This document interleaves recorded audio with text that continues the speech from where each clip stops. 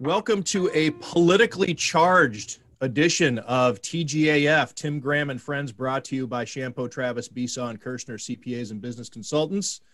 I am Tim Graham from The Athletic, here with Matthew Fairburn of The Athletic, Jonah Bronstein of Bronstein and Associates, and Ryan Nobles of CNN, a Western New Yorker born in North Tonawanda, went to Cassadaga Valley High in Chautauqua County, a Brockport grad, and now in his, I think, 6th year at CNN, Ryan? Is that right? Tim, you know my bio better than my wife. That's pretty impressive. Right down. Well, where's your wife from, Ryan? So my wife is from Central New York. She grew up between Albany and Utica. She has no idea where North Tonawanda is. New York, which is yeah. She does because she's been there a couple of times. But yeah, Fort Plain, Section 3 or Section 1 school, I think, Albany area. So yeah, and her family still lives there. So that's when we make our way back to upstate New York. Generally, that's where we are. Well, thanks for joining us. SUNY Brockport grad and has been at CNN for 6 years. And Ryan's been on the show before, and the last time he was on, the coronavirus outbreak was hitting hard, and it was new, and we didn't know much about it. And he was covering the Bernie Sanders campaign at the time. And he is now covering the Donald Trump campaign, and he is in Salt Lake City right now in advance of the vice presidential debate on Wednesday in Salt Lake City.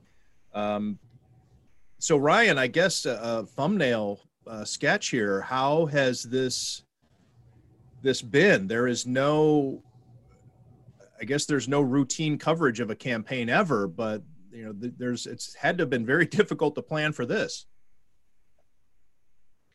Yeah, Tim, when we spoke last time in March, I think a couple of days after that, I flew back to Washington and was basically covering the end of the Bernie Sanders campaign from my back office, slash spare bedroom in Northern Virginia, and didn't go anywhere for essentially 3 months. The Sanders campaign ended mid-March, and they quickly shifted me over to the Trump campaign, but everything was essentially put on hold. We didn't know what we were going to do or how we were going to do it.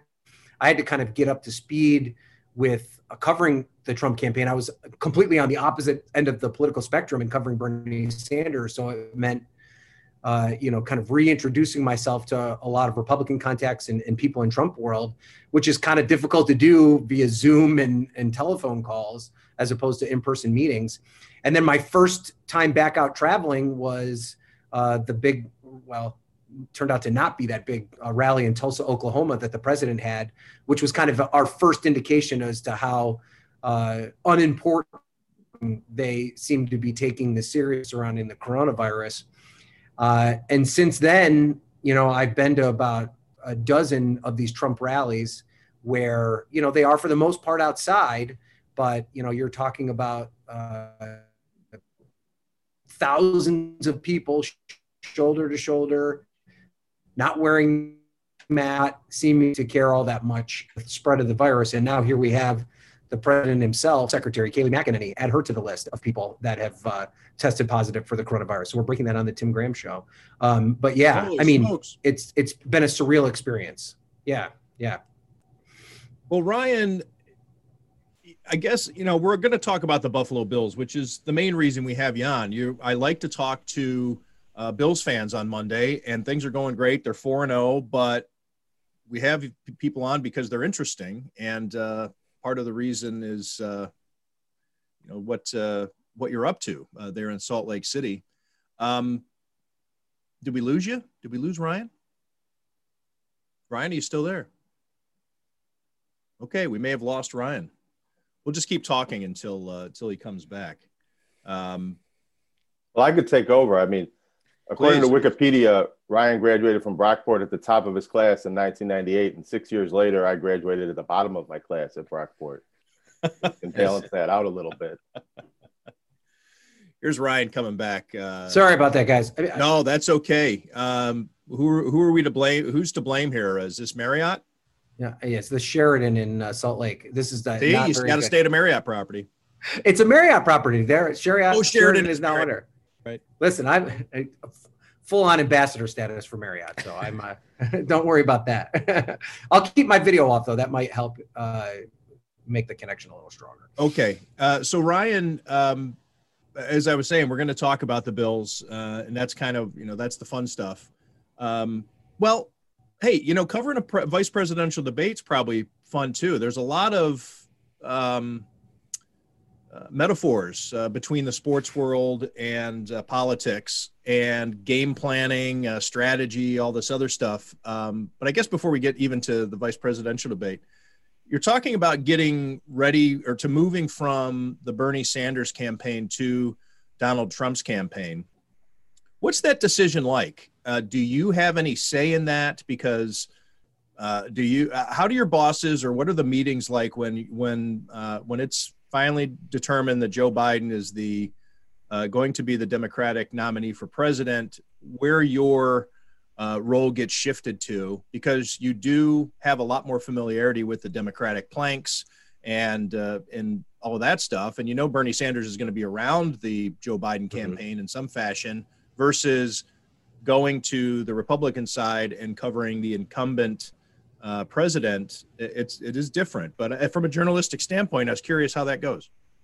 Yeah, and well, I think, and compound that with the pandemic, right? So this wasn't a situation where a decision was made where I'm around my bosses and my editors on a regular basis, and we can kind of just have a free-flowing conversation about the next stage. What's interesting about working for a place like CNN is that we have so many resources that it was a luxury to be able to focus on just one candidate for a year and a half.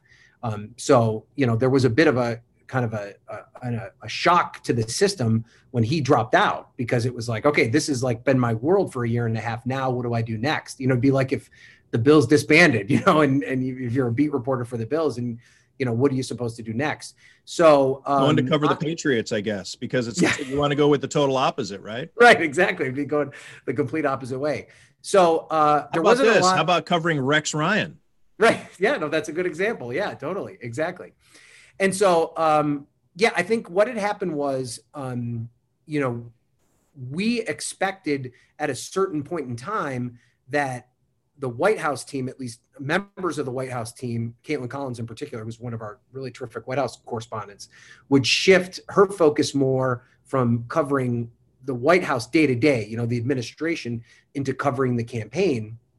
And what happened was, because of the coronavirus, and it still continues to this day, the White House beat itself has been just inundated with the responsibility of covering this massive story, that it was difficult for Caitlin and Jim Acosta, who's our chief White House correspondent, to pay as close attention to the campaign machinations, the day-to-day of what was going on in the campaign, where they were spending ads, how they were targeting their focus. And so that's when my boss came to me and said, this is the responsibility we want you to take on.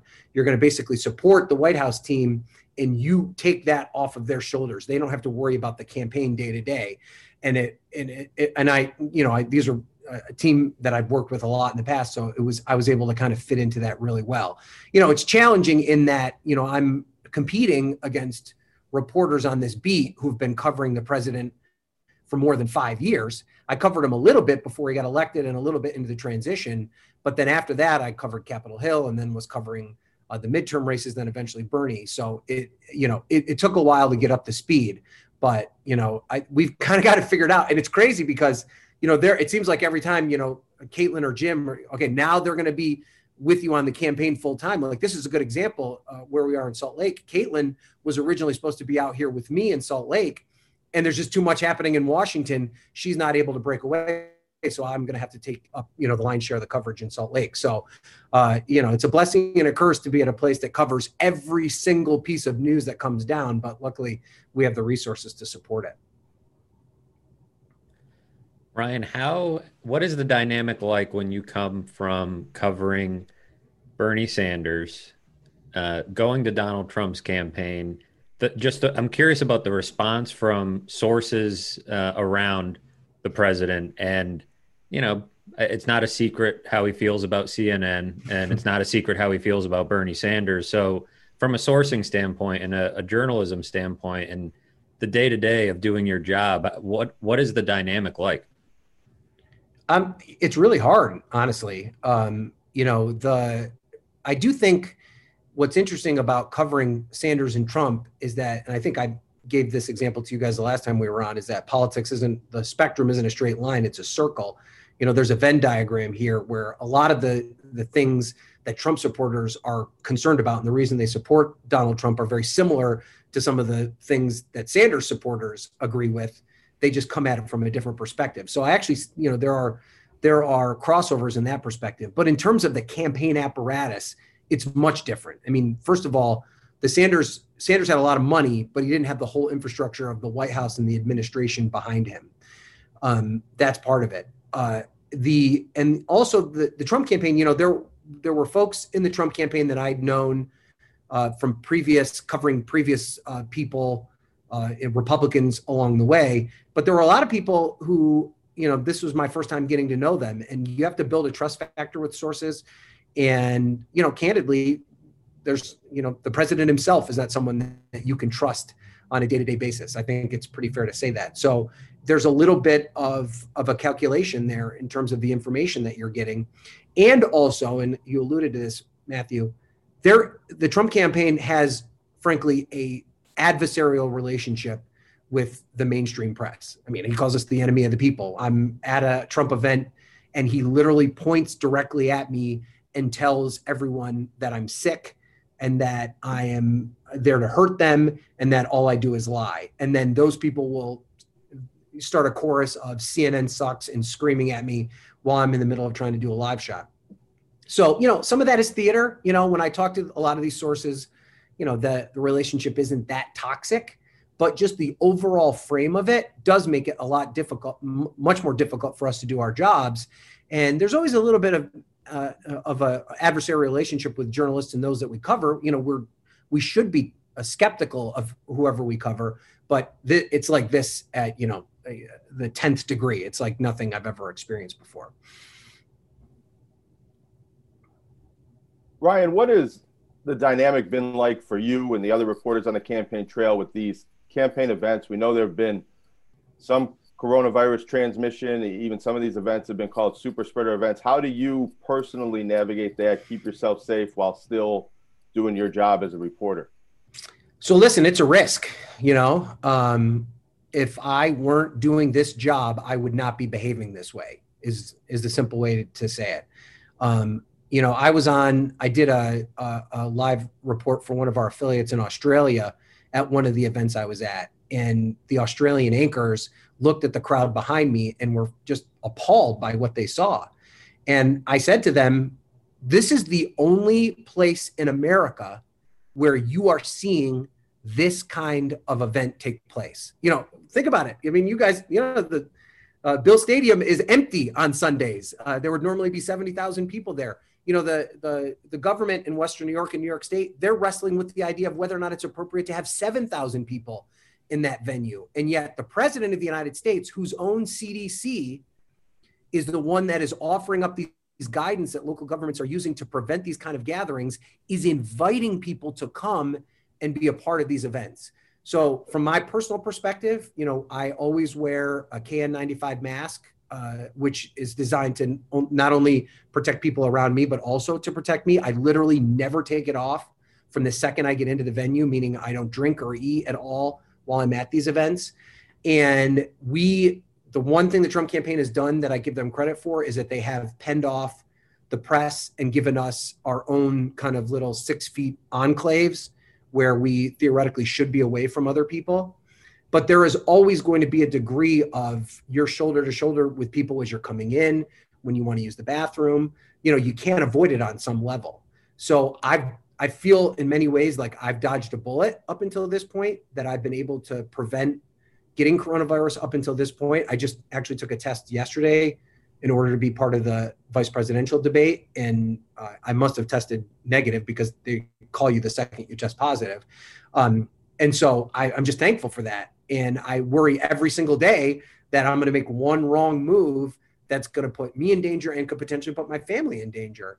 And it's, this is all basically at the direction of the president of the United States, who now finds himself in that situation. And I guess what's most baffling about it is he's in the hospital right now, and yet his campaign is still planning an in-person rally with the vice president on Thursday after this debate. And there's a good chance that I'm going to be at it. So yeah, it's nerve-wracking. But I think, the reason I'm doing it is because I feel like it's my responsibility as a reporter to take that risk, to tell that story in an unbiased way, because that's part of what our job is at CNN. And I have colleagues that go into war zones, that cover hurricanes, that are in the middle of these protests that turn violent. It's a risk, but I think it's a risk worth taking because I think the reporting is so important. We're in conversation with CNN reporter and North Tonawanda native Ryan Nobles. And I think that when you attend these Trump campaign events and you are in the crowd, essentially, I mean, you're sequestered a bit, but you're exposed to his fans, to his supporters.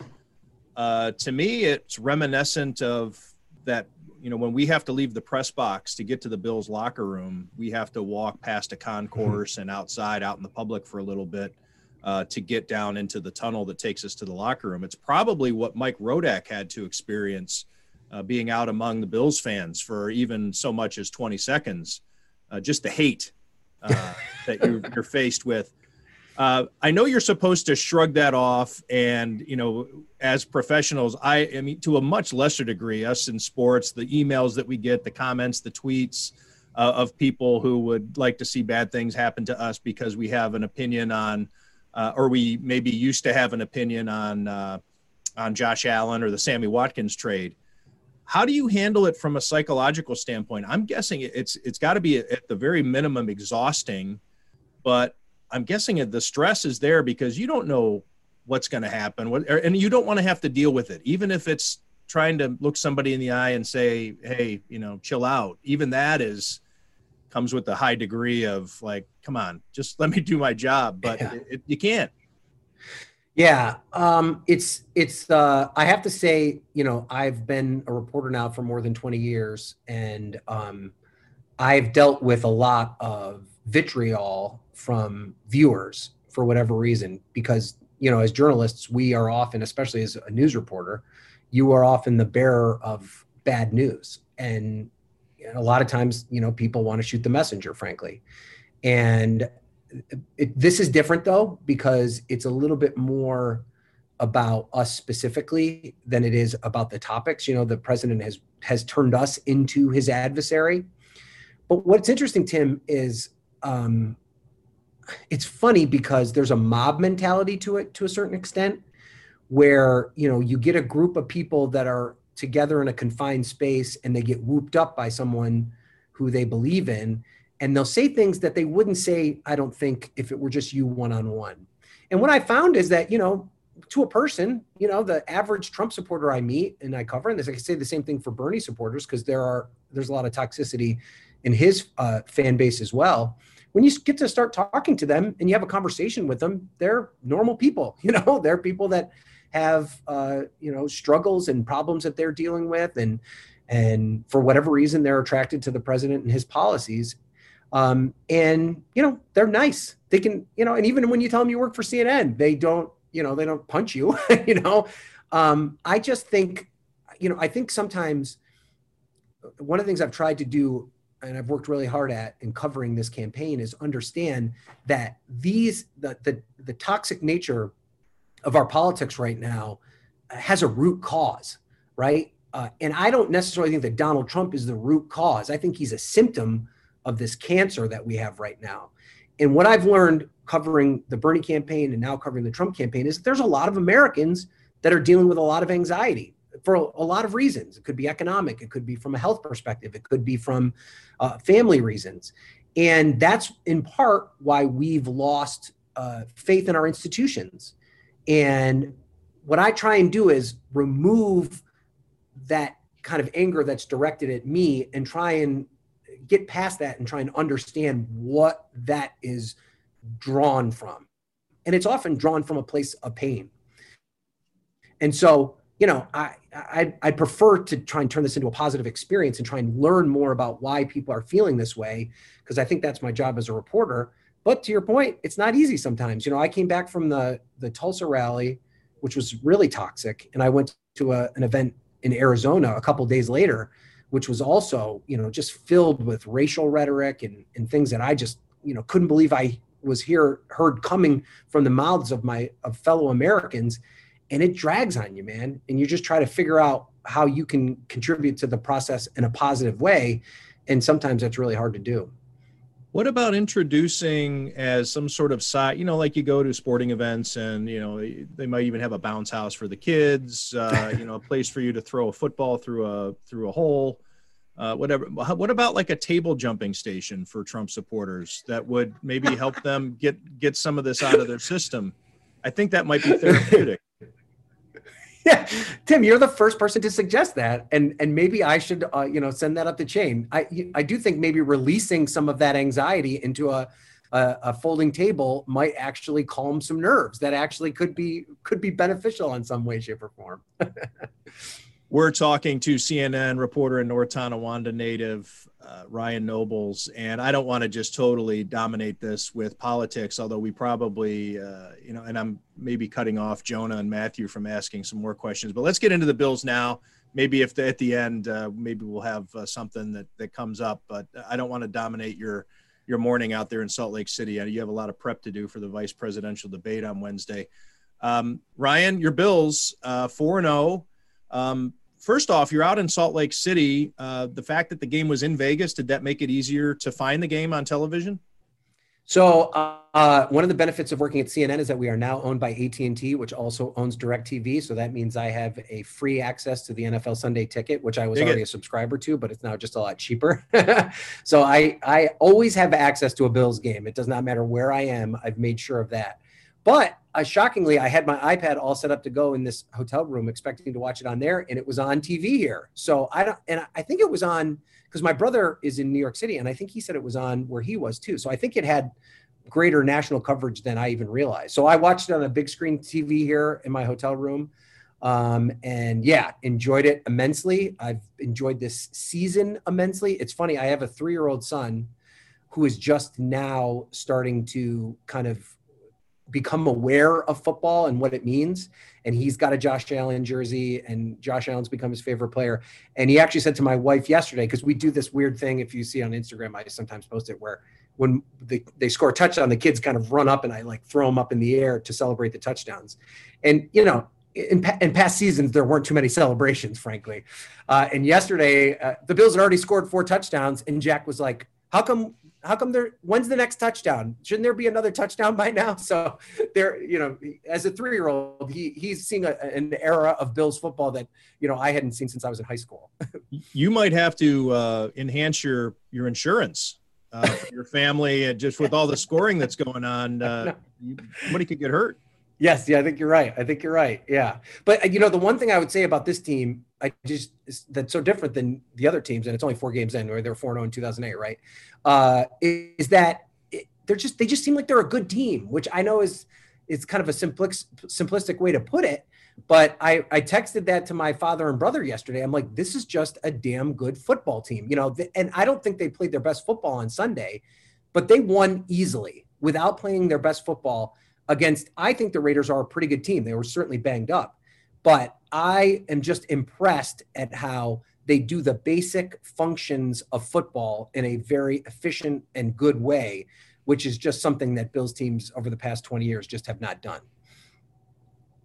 Yeah, much like your transition going from covering Bernie Sanders to Donald Trump, it's a bit jarring for us too, finding the words, saying, because that's the simplest way to put it, right? Like, oh, this Bills team is good. That's all I can say. I don't really, I have not been here before. I'm still figuring out how all this works. I empathize with you, Matthew. I think that's 100% right. I mean, it's just weird to see them, not take my wife always jokes because, her football IQ is not that high. She only really watches the games because I do. She's much more of a baseball fan, but she, in past seasons, every time they would score a touchdown, she'd be like, well, just wait for the flag. And there would often always be a flag. And this year it's like, she said to me after the 3rd game, she's like, I don't think they ever had a touchdown or a score called back because of a flag. And I'm like, yeah, no, this is a different team. They don't need to do that anymore to score. They can actually do it. They don't need to cheat. Yes, exactly. They can actually just functionally do this. What has been the thing you're most drawn to when watching these guys? Well, Josh Allen's the easy answer. So let's say beyond Josh Allen, what are you getting the most entertainment out of? I really have been. I mean, I think the wide receiver core and more. I mean, obviously they're talented, but I just think the way they play together has been so exciting to see. I mean, one of the things I love so much about the '90s Bills was that they seemed like brothers. That this was a family, and they were in it together. And I know a lot of that is manufactured in theater, just for our edification. But I genuinely get the sense that Diggs and Beasley and Brown and Gabriel, the new guy, love each other. And just, they're as excited when they see Cole go up and drag a ball from midair between two receivers as they are if they were to score themselves. And I think that's got to be at least a big part of the reason as to why Allen has really come into his own, because he knows this text thread I have with my brother and father during the games, I said this to them yesterday. It's clear that not only does Josh have confidence in himself, which, he seems to have always been a confident guy, but he clearly has confidence in them. I mean, you don't whip a ball 90 miles an hour between two defenders unless you think that, somebody like John Brown's going to catch it like he did on that catch yesterday that clearly should have been called a touchdown. And so I think that's been the most exciting thing for me. And I mean, not to go on and on about this, but I also just absolutely love Trey White. I love his intensity. I love, the fact that he's always got a big smile on his face. And I also think he's a tremendous ambassador for the Buffalo Bills. I love that a guy like him is wearing the Bills jersey, because I just think he's a decent human being and is just a great guy and a great person to have on our team. Yeah, you make a great point about the confidence that these guys have in each other, the confidence Josh has in them. And I think, it's an element that I hadn't really considered. Tim wrote, after the first week that the Bills were getting a little crazy with all the designed runs and things that Josh Allen was doing. And there's an element of that where you look at it and say, yeah, just don't get this guy hurt. But I think the part of it I hadn't considered until, this weekend and then yesterday, where he didn't run the ball at all, was that those guys are feeding off of the idea that he's putting the ball in their hands, which is something he said he's going to do for a long time. Now he's finally doing it. 9 different receivers caught a pass yesterday. Oh, yeah. I mean, the fact that some of these guys are catching passes, I mean, they worked who's the return specialist? Andre Roberts. Andre Roberts. I mean, he ended up catching a pass yesterday and made a great catch yesterday. The idea that somebody like him would be working into the mix when you have such an amazing core of receivers on the top, and the fact that they would actually utilize him, it's Patriots-esque, right? I mean, that's what Bill Belichick does, is these guys who nobody else knows on the roster, are finding ways to contribute, and a guy like Brady would find them. And that's what Allen's doing this time around as well.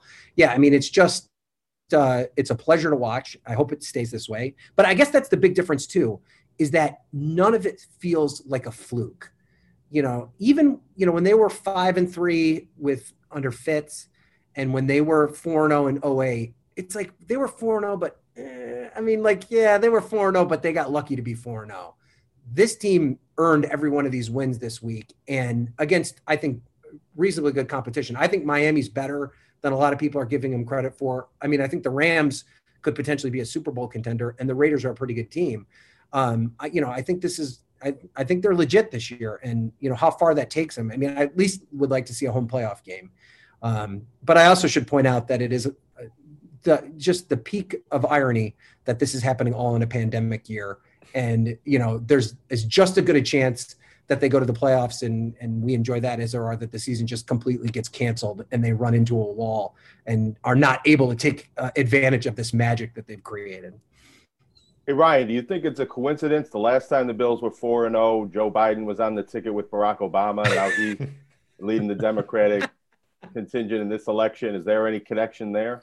I mean, maybe, Biden was on the ticket twice. They weren't that good in 2012. So that might put a bit of a hole in that argument, but you never know. I mean, I think Biden has a lot of Buffalo blue collar attraction to him. He's the kid from Scranton, which is very similar to a town like Buffalo. So, we'll take what we can get at this point, right?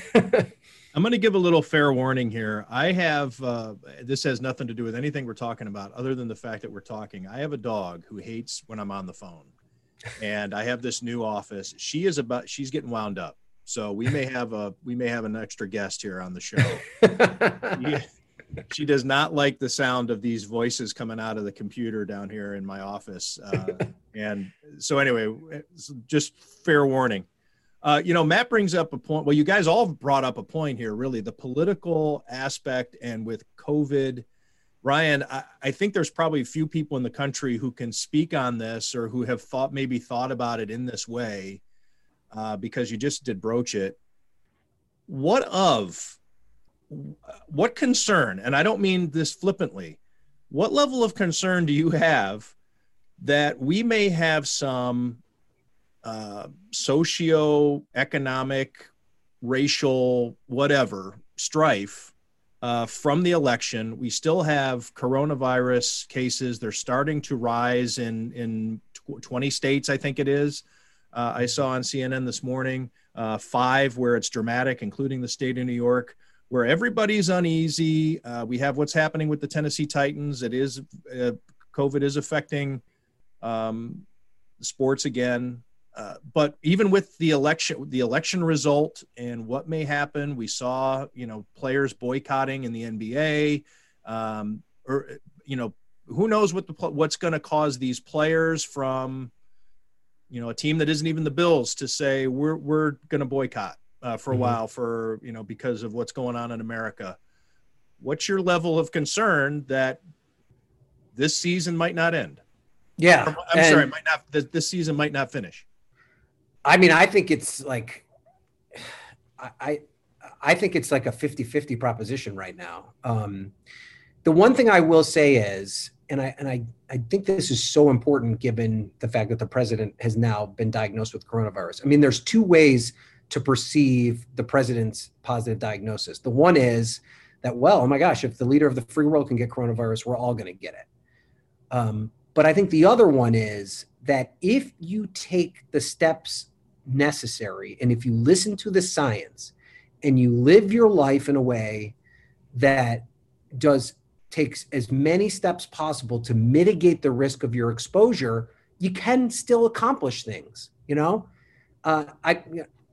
listen, I could get it tomorrow, but I feel like I'm living proof of that, right? Like I've been on planes a lot. I've been, I've had to go to restaurants because we're on the road and that's the only way you're going to eat. I've been inside these rallies, but I'm always wearing a mask. I'm constantly washing my hands. I'm sanitizing my hands every chance I get. I'm always as far away from other people as I possibly can. And I haven't got it yet. And I mean, I think you look at the hockey experience, the baseball experience, and even baseball, which had, its hiccups, but is going to probably complete the season. There's a way to do it.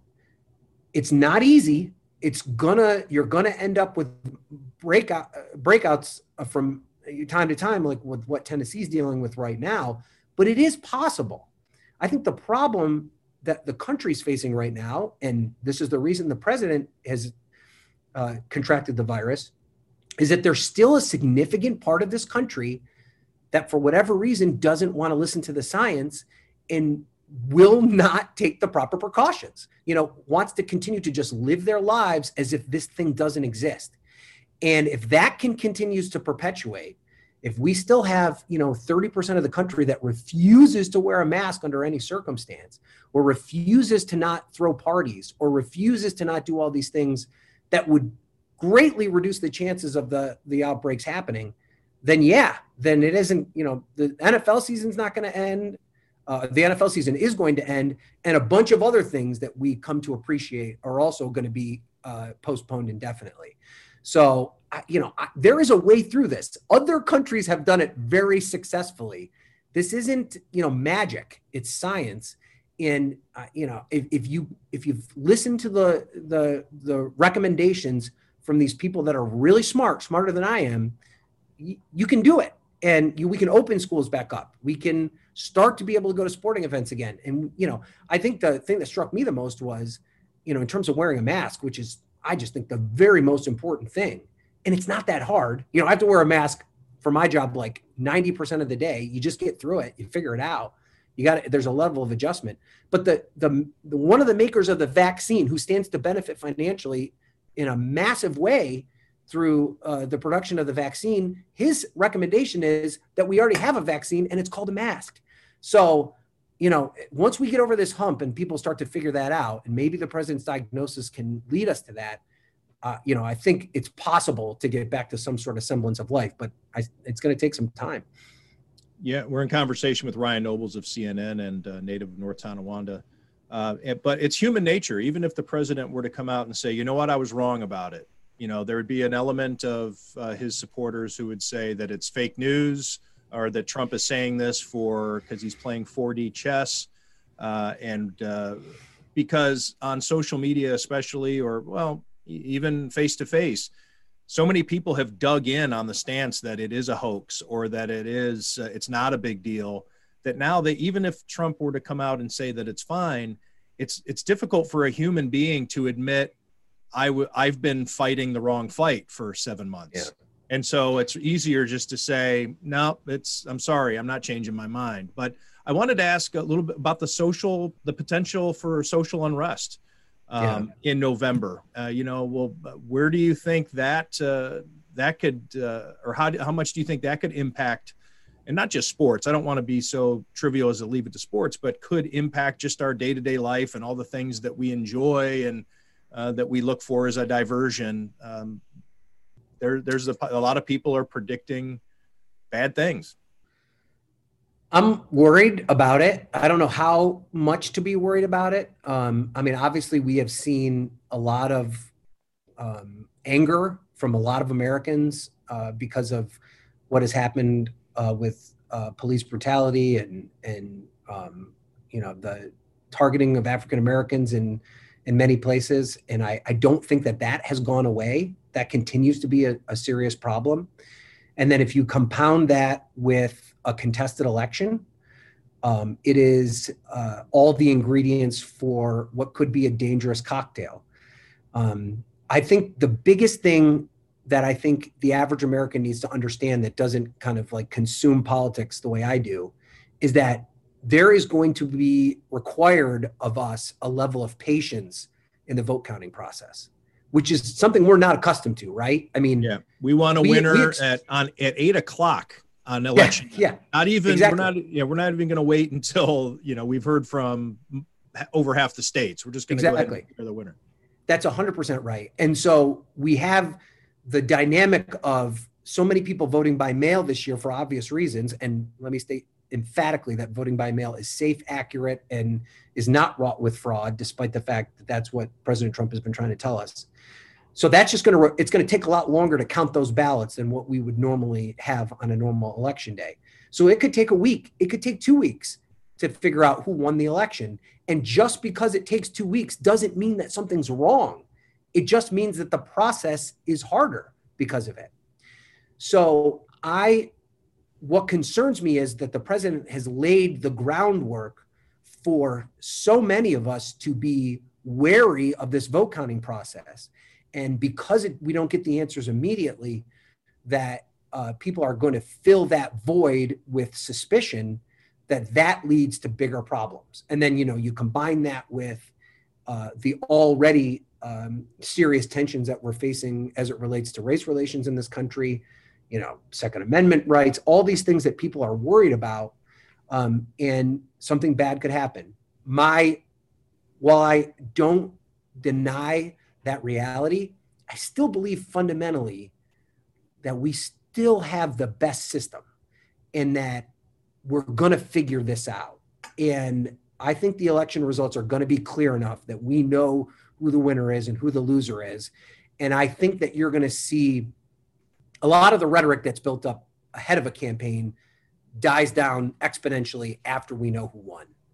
And I think that, even these Republicans that have kind of helped fuel the president's, frankly, lies about the voting system, I think that once the results become clear, are going to temper that quite a bit. And there's going to be a swift move for whatever transition takes place. And that includes the possibility that the president could win the election, because he could.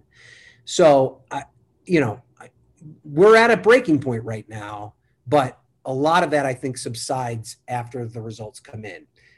So just hopefully there's enough patience to get that process going. And I'll just make this point quickly, Tim, about, the difference between before an election and after an election. I always joke that I get requests like this from you like crazy prior to an election. Everybody wants to talk to me right up until election day. And then I'm always like, well, people are going to want to talk to me after the election too. It's crazy. Like the second the results come in, everybody's moved on to the next big thing. Nobody's interested in a political reporter from November 9th through, until the next election starts. So usually people are very good at putting it in the rearview mirror pretty quickly. Well, we're going to have you back to talk about the Bills, or maybe even the Sabres. I don't know. Yeah, maybe. TNT football. Yeah. Well, my son, Jack, who I told you about before, likes the Bills a lot, but he is a massive hockey fan. His name is Jack, so he is a huge Jack Eichel fan, and hockey is undoubtedly his favorite sport. So hopefully there is a hockey season of some ilk, and hopefully the Sabres will actually have the type of season that the Bills are having, or at least, something close to that. It would be nice to see them in the playoffs, because I love playoff hockey. Okay, now you're in Northern Virginia, and he gets exposed to Alex Ovechkin quite a bit, and Alex Ovechkin might be my favorite hockey player of all time. So I understand the appeal. Is there danger of losing him to the Capitals, or are you going to force him to be a Sabres fan? So I am. And that might be grounds for CPS to come and visit you if you're pissed that he's a Sabres fan. Yeah, I know, right? That's always been my worry. So I've tried to indoctrinate the kids from a very young age about where our sports fandoms lie. But I think that I've got to let the process happen organically. I've laid the cards on the table. It's interesting because my daughter, I have a 10-year-old daughter, and she got really wrapped up in the Nats run to the World Series. And we go to a ton of Nats games because they're easily accessible. CNN has a ticket package, so that gets us into the stadium on a pretty fairly regular basis. We're big Mets fans. But it was interesting as the Nats were making their run to the World Series, my daughter kind of timidly came up to me one day and said, "Daddy, is it okay if I want the Nats to win the World Series?" Because, all of her friends in school were wearing Nats gear and everybody was kind of getting whooped up for it. So, yeah, I mean, if the Bills and the Sabres don't start winning at a more regular clip, I fear that we may lose them, at least on some level. But I think that I've at least built a bit of, kind of familial connection to it, that they'll always be Bills and Sabres and Mets fans on some level, I hope. The Bills are going to leave their mark on them this year, I think, and last year too. They were good last year, so I think that the joy that you have if you're able to watch the games with them enough on Sundays, I think will probably leave their mark. The Sabres, you might have to wait a while. Well, it also doesn't hurt that Washington's football team is just an absolute disaster, so that certainly helps the Bills' case in a big way. Yeah. Anything else for Ryan, guys, before we let you go? No? I think. Just want to clear the deck here. Any lingering questions for Ryan? If I could ask, Trump's made college football, Big Ten football, somewhat of an issue in his campaign.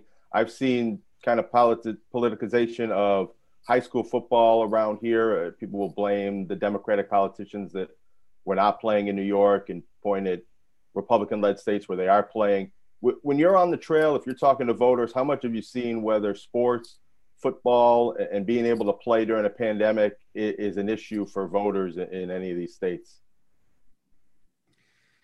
I think there's at least a swath of the votership where this is their top priority, frankly.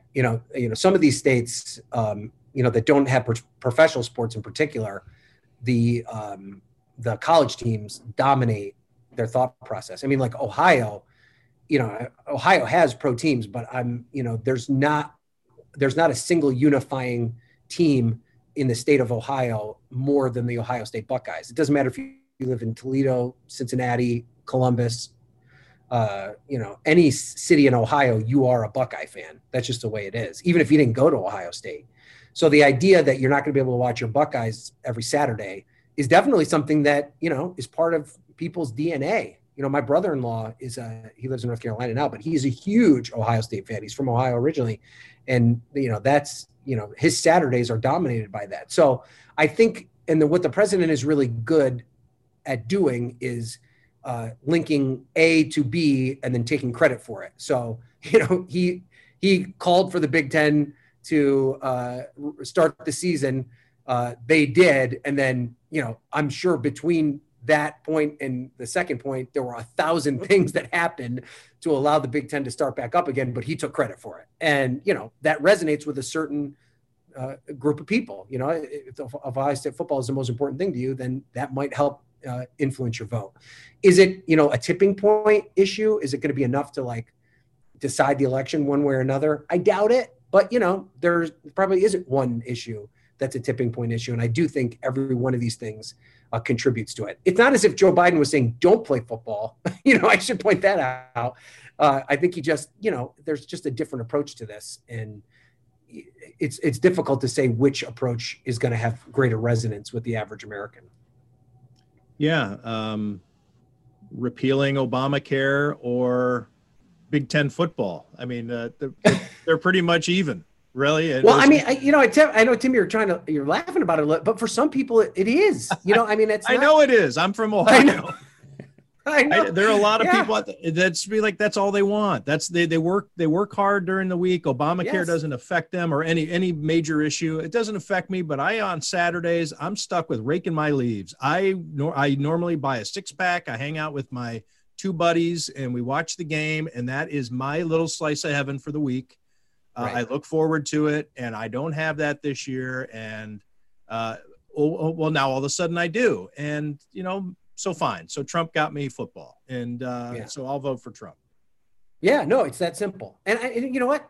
I don't judge anybody's reason for voting. I had a wise political analyst tell me a long time ago, the number one reason people vote is in their own self-interest. I mean, that's why we all vote. And for some people, it's healthcare. For some people, it's abortion. For some people, it's college football. And, that's the beauty of the right to vote, is that we all get to choose for ourselves what motivates us to vote. And if, Tim, you laid it out perfectly. If that is what makes you happy, you're going to be motivated by that. And so, yeah, I do think it's a factor. And it's a good question, Jonah. I don't know how big of a factor it is, but it's, one of many that are going to influence the outcome of this election. You see Western New York politicians play with it all the time. And it's not even Western New York. It's Senator Schumer. It's Governor Cuomo. If there was ever any doubt that they could be reelected, you'd be, Bill's Stadium. There'd be all kinds of stuff, to make sure. If you want to make sure that you win the vote in Western New York, talk about funding a Bill's Stadium, I think would probably be a very big political issue. Yes, there'd be people pushing back saying we don't want that money for Bills, we want it for the schools. But I think that a brand new sparkling stadium that looked really nice out in either in downtown or out in Orchard Park again would make people say, wow, whoever was in charge of that, I'm voting for them again. Yep. I agree with you. Well, Ryan, thanks for joining us. I kept you for a lot longer than I wanted to, but very nice of you to give us your morning. Now coming into the afternoon here in Eastern time zone. Have a smooth debate in terms of coverage on Wednesday. Hopefully it comes off and you're not in Salt Lake City for no reason, but looks like everything's full steam ahead for Kamala Harris and Mike Pence on Wednesday. Yep, that's what it looks like, guys. I appreciate you having me on. I so appreciate your coverage on The Athletic. As I told you before, I continue to be a subscriber, and I will. Thank you. For the foreseeable future. So keep up the great work, and it's nice to have. I truly mean this. It is a blessing to have such top-notch journalists like you guys, the crew at WGR, Adam Bonini, who I've known for a long time because I used to work at an NBC affiliate. Buffalo is very fortunate to have the quality level of journalists that cover not just our sports teams, but cover the news in general. So that's one of the reasons I got in to journalism, was because of the folks that I followed when I lived there. So keep up the good work. Those of us that live far away really appreciate it. Ryan, you're absolutely right. People here should be fortunate to have us. Hey, again, I'm grateful for your time, Ryan. You're a super busy guy, and to come on and talk Bills was a lot of fun. Thank you. Thanks, guys. Have a good one. Right. I appreciate That's it. Ryan Nobles of CNN in North Tonawanda here on a Monday edition of Tim Graham and Friends, brought to you by Shampo, Travis, Besaw, Kirshner, CPAs and Business Consultants. Matthew Fairburn of The Athletic for Bronstein, Jonah Bronstein of Bronstein and Bronstein, sports injury attorneys. Thanks for joining us. And hey, Ryan jumps back on to say hello. He wasn't using an imposter. Thanks to everybody for listening. Take care. All right. See you guys.